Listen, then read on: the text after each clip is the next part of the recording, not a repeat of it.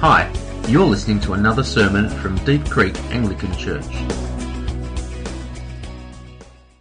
Well, I came across a picture recently. I wonder if you could tell me, is there anything unusual with this picture? Have a look.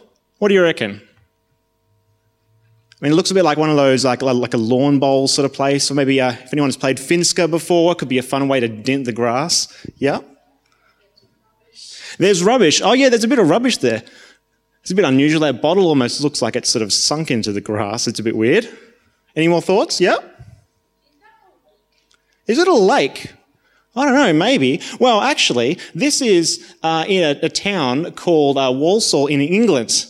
And it looks a bit like a smooth grassy field, but the thing about this is it's not what it seems. It's actually, you guessed it, it's actually a canal of deep water. And it's covered with a thin layer of algae and weeds. And so it looks an awful lot like grass, don't you think? Now, do you reckon anyone has ever actually tried walking on this by mistake? Yeah, okay. Well, actually, you'd be right. In fact, I did some digging. In the space of just 2 weeks, 21 people fell in. Apparently, there was one guy, he just got Nando's, he got his chicken wrap, and as he was about to munch into his peri-peri, whoa, in he went. Now, I think this is funny. Most of us seem to think this is funny. But I guess the thing is, though, it is a kind of it's a safety risk, isn't it? Like, I mean, if you've got a bunch of grass with no bollards or anything, looks a lot like grass, but it's actually water. That's a bit of a safety problem, isn't it? Now, imagine that us as a team, we've been given the job of fixing this problem. Now, I wonder how you go about doing it.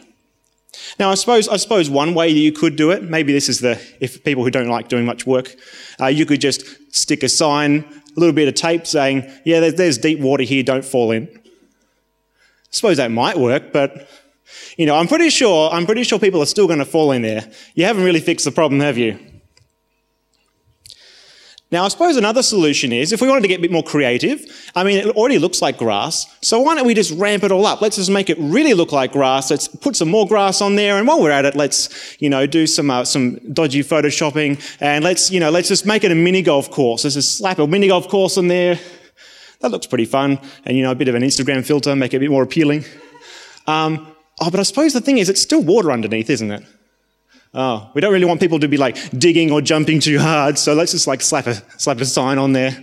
Okay, I think we've fixed the problem. Would you agree? Okay, everyone's saying yes, definitely. Okay, good. Okay, we can move on. Now, you're right, isn't it? We've done a lot of work there, but really, we haven't fixed the problem. It's just, we just covered it up. If you dig hard enough, there's still just a whole bunch of water underneath.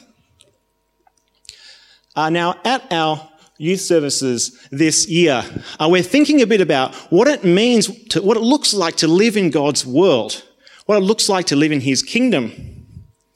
And over the course of this year, we're looking at 4 big ways that God's world, God's kingdom, is radically different from the world around us, the normal world.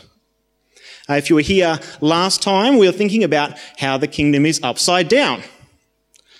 Now tonight, I want us to think about how it is inside out. And I want us to keep that watery grass idea in our heads because it helps us. It helps us think about how God's world is really different. Now, the trouble with this watery grass idea was that the problem was that there was water underneath, right? I'm going to guess that if you think about your own lives, your biggest worry in life probably isn't that your front yard is a really deep amount of water and there's grass on top. Unless anyone's got a moat in their house. I'm guessing not. I don't have a moat in my house. I reckon for us, for most of us, sooner or later we've started having these big kind of questions, these questions that deep down inside we really wrestle with. There might be questions like am I doing okay? Am I good enough? Do other people like me? What about my parents? Do you, behind my back, are they actually proud of me? Or are they oh, I don't know about that guy. I wonder if you've been wondering any of these sorts of questions yourself lately. For as long as I can remember, growing up, I had this deep sense that I needed to prove myself in order to feel like I had worth. I had this deep need to have other people's approval of me. I don't know if anyone else feels a bit like that, but that's my life growing up. I was never really one of the cool kids in primary school. Like, I had glasses, although people didn't really make fun of me for that. But it was, I just sort of felt like a little bit different. And, I was never particularly sporty. I didn't like going to the disco. And I'm like, like, I just don't feel like I'm one of the cool people. But by the time I started going to high school, I started to discover I was actually okay at doing all right with my marks, with like school tests and assignments and that kind of, that like geeky, nerdy stuff. And I'm like, oh yeah, actually I'm not too bad at this. And so I kept on working a bit harder, and eventually people started taking notice of me. They're like, oh, Ben, can you help me with my assignments? And I mean, like, even like some of like the cute girls in my class started asking for help, and I'm like, okay. And like, so people started noticing me, and it felt so good to be valued and wanted. And so I decided, well, maybe this is who I am. I'm just going to try harder and harder and harder. I'm going to be one of those successful, smart students.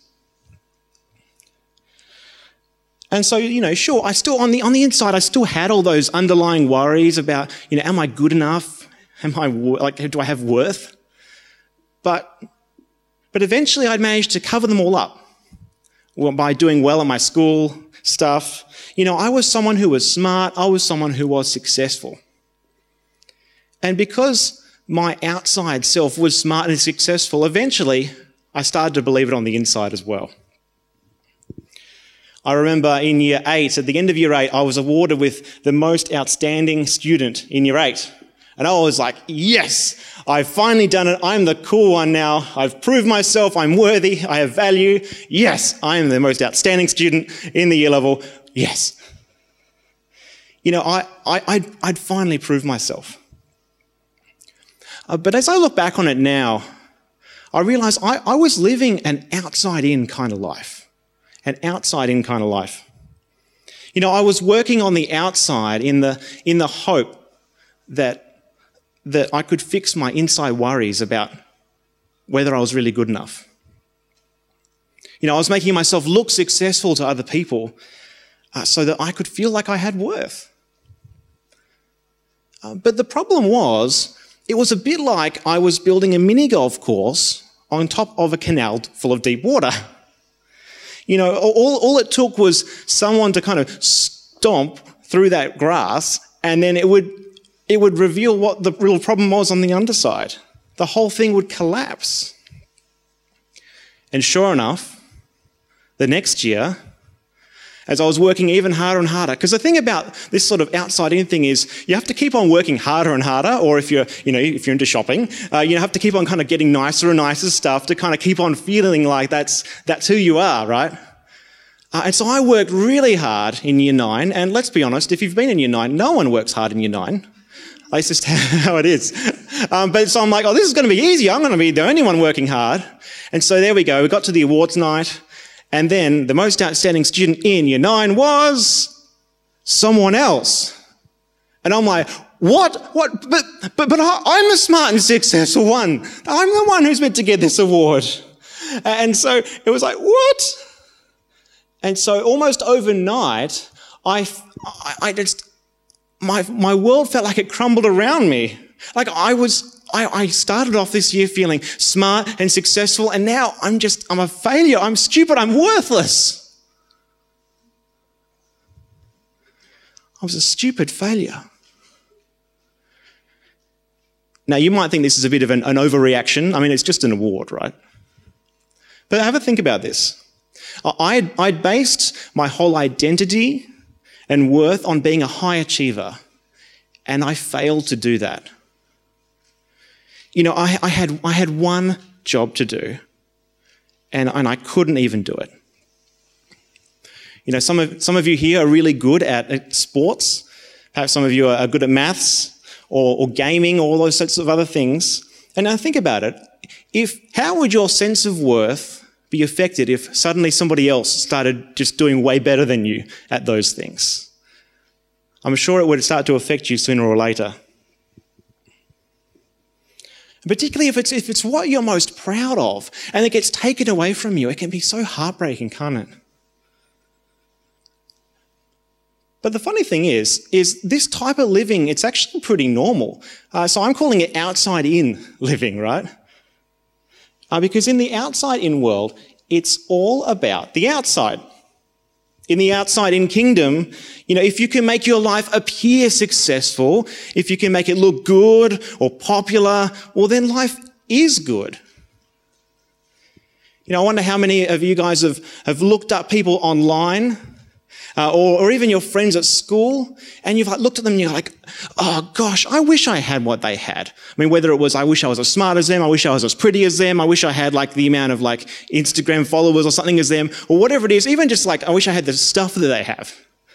I wonder if you've done that. I wish I could be like that. And the thing is, in the outside-in kingdom, we all focus on getting that outside stuff. But as I discovered, and as I'm sure you probably will discover too, or maybe you already have, no matter how hard we work on the outside, sooner or later, we fail. Sooner or later, someone else does something to us, or just things completely out of our control, and suddenly that outer layer is just gone. Sooner or later, that floating mini golf course is going to sink. And all those worries, all those things that you were worried about before, they're all going to start bubbling up to the surface again. And the reason for that is that because we haven't actually done anything to address the real problem, have we? I mean, let's think back about this. Okay, no matter what we cover this with, it's still a whole bunch of deep water underneath, isn't it? We haven't really fixed the issue. So what we really need is to do something about the water itself, what's under the surface. I mean, surely the only thing that would really fix this canal problem is to fill it with something solid, something that's firm, something like rock or concrete or a bit of both. Get rid of the water, replace it with something solid. And then once you've done that, once you've fixed the underlying problem, you can cover it in a mini golf course if you want. You cover it in an amusement park. It could just be a deck. It could be whatever. It doesn't really matter what goes on top because the underside is now firm and solid. And the cool thing is in God's kingdom, he actually works like that. It's not outside in. God's kingdom is inside out. God works from the inside out. God fixes us from the inside first. In the Bible passage that David read to us so well, we find out that our biggest issue in life, it's not that, like me, you felt you didn't have worth or you weren't good enough or maybe you didn't have enough clothes or followers or enough friends.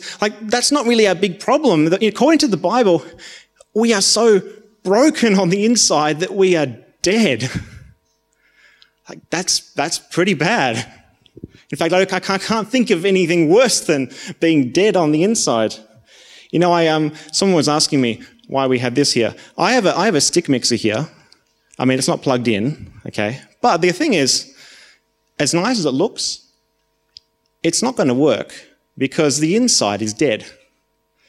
I was blending up some biscuits just this week, and I was going, and it still smells like smoke, actually. And the thing is, I could even sell this on eBay as a working thing, and no one would know until they'd actually tried it. But the thing is, as good as I could make it look, I could clean it, all these things, even Photoshop something nice about it, it's not going to work because it's dead on the inside. And according to the Bible, unless God does something about our insides, we are just as dead as a stick mixer. And I probably don't need to say this, but dead things can't really do much about their deadness. I feel like this mixer can't really change its own engine. You and I, we can't actually do anything about our dead inside. So the only way that we could have any hope of that problem being fixed is if God does something about it. And the wonderful news in the Bible is that, yes, God actually does do something about that dead inside. See, this passage, it goes on to say that God is so rich in mercy and he loved us so much that even when we were dead, see, our insides were dead because of our sins, he gave us life when he raised Christ from the dead. God saved you by his grace when you believed. See, when we put our trust in Jesus' death and his resurrection for us, on the outside, it doesn't look like a whole lot's changed, okay? Like when we put our trust in Jesus, when we sort of say, God, I want to be yours. Like we don't automatically, change our hair color or get prettier or something like that. It's sometimes hard to recognize a change on the outside. But something amazing happens on the inside. God makes us alive. You see, when we believe in Jesus, the same power that he used to raise Jesus from the dead is now at work in us, making us alive. He's working in our inside too, bringing us back to life. God fixes us from the inside. And I love the way that this passage finishes. He says, you can't take credit for this. It is a gift from God. For we are God's masterpiece. He has created us anew in Christ Jesus so we can do the good things he planned for us long ago. See, in the inside-out kingdom, it's not about working really hard and trying to do something so we can brag about it or take credit for it, how good we are. It's totally flipped. It's about receiving a free gift from God. It's about him doing all the work. See, it's completely flipped from how we normally think in life. Think about all these other aspects of your life. So much of it's like if you want something, you've got to work hard for it. But the inside-out kingdom says, you can't work for this. It's all about receiving a free gift, and I'm offering it to you. That's what it's like in the inside-out kingdom. See, if we are Christians, if we believe in Jesus, God makes our inside solid. See, according to this passage, it says we are loved. We have incredible worth. We are alive. We are even God's masterpiece. Even maybe if your parents aren't proud of you, if you believe in Jesus, you are God's masterpiece. He has crafted you and he loves you. And now God invites us to build on that firm foundation that he's put for us. And actually what it means is actually living as one of God's people, living in the inside-out kingdom, it's actually really freeing. There's a great freedom to it. Because, you might grow up to be a pro-level sports player or a celebrity YouTuber or someone who's really famous in fashion or other things. You might even become a famous gamer. And the thing is, that's great. But even if you aren't successful in life, or even if by the world's standards you are a complete failure, the good news about God's inside-out kingdom is that if you have a relationship with Jesus, then you have all the worth and value that you could ever need in this life. And with that solid identity as your core, we have the freedom, we have the power even to try something and to fail at it and try something else and fail at that. It doesn't matter because none of that failure is going to affect our core worth, which is so much more significant than anything we could build for ourselves anyway. Whatever our outside looks like, our inside is secure in Jesus. And once we truly believe that, it will change everything about your life. And I know that because that's what happened to me. We're going to move into a time of prayer now. So I'd like to invite Phoebe and Melina to come up and lead us in that. If what I've said tonight has raised some questions for you, or maybe if you're not even sure if you are part of this inside-out kingdom, please, as we're having dinner, come and chat to me. I'd love to chat to you about that.